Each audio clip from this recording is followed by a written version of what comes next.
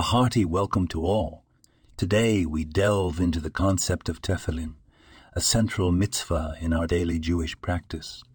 Tefillin, black leather boxes with black straps, are worn by adult Jewish men during weekday morning prayers.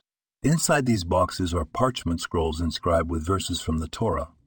Exodus 13, 1:10, Exodus 13:11, 16, Deuteronomy 6:4-9, and Deuteronomy 6:4-9 and Deuteronomy 11:13-21.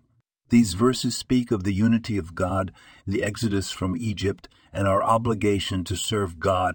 Wearing tefillin serves as a powerful reminder of our covenant with God and our commitment to Jewish life and law.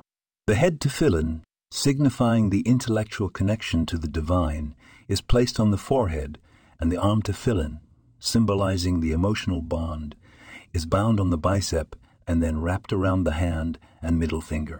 This act of binding tefillin physically manifests our dedication to intertwine our thoughts and actions with our faith. In the words of our sages, the tefillin are a sign and a reminder of God's intervention at the time of the Exodus from Egypt, tying us to our past and guiding our future. Thus, laying tefillin every morning, except on Shabbat and holidays, strengthens our personal and communal relationship with God, reminding us to keep His commandments throughout the day. Thank you for joining us in exploring the profound practice of tefillin. Remember, it's not just the act, but the intent and understanding behind it that brings us closer to the divine.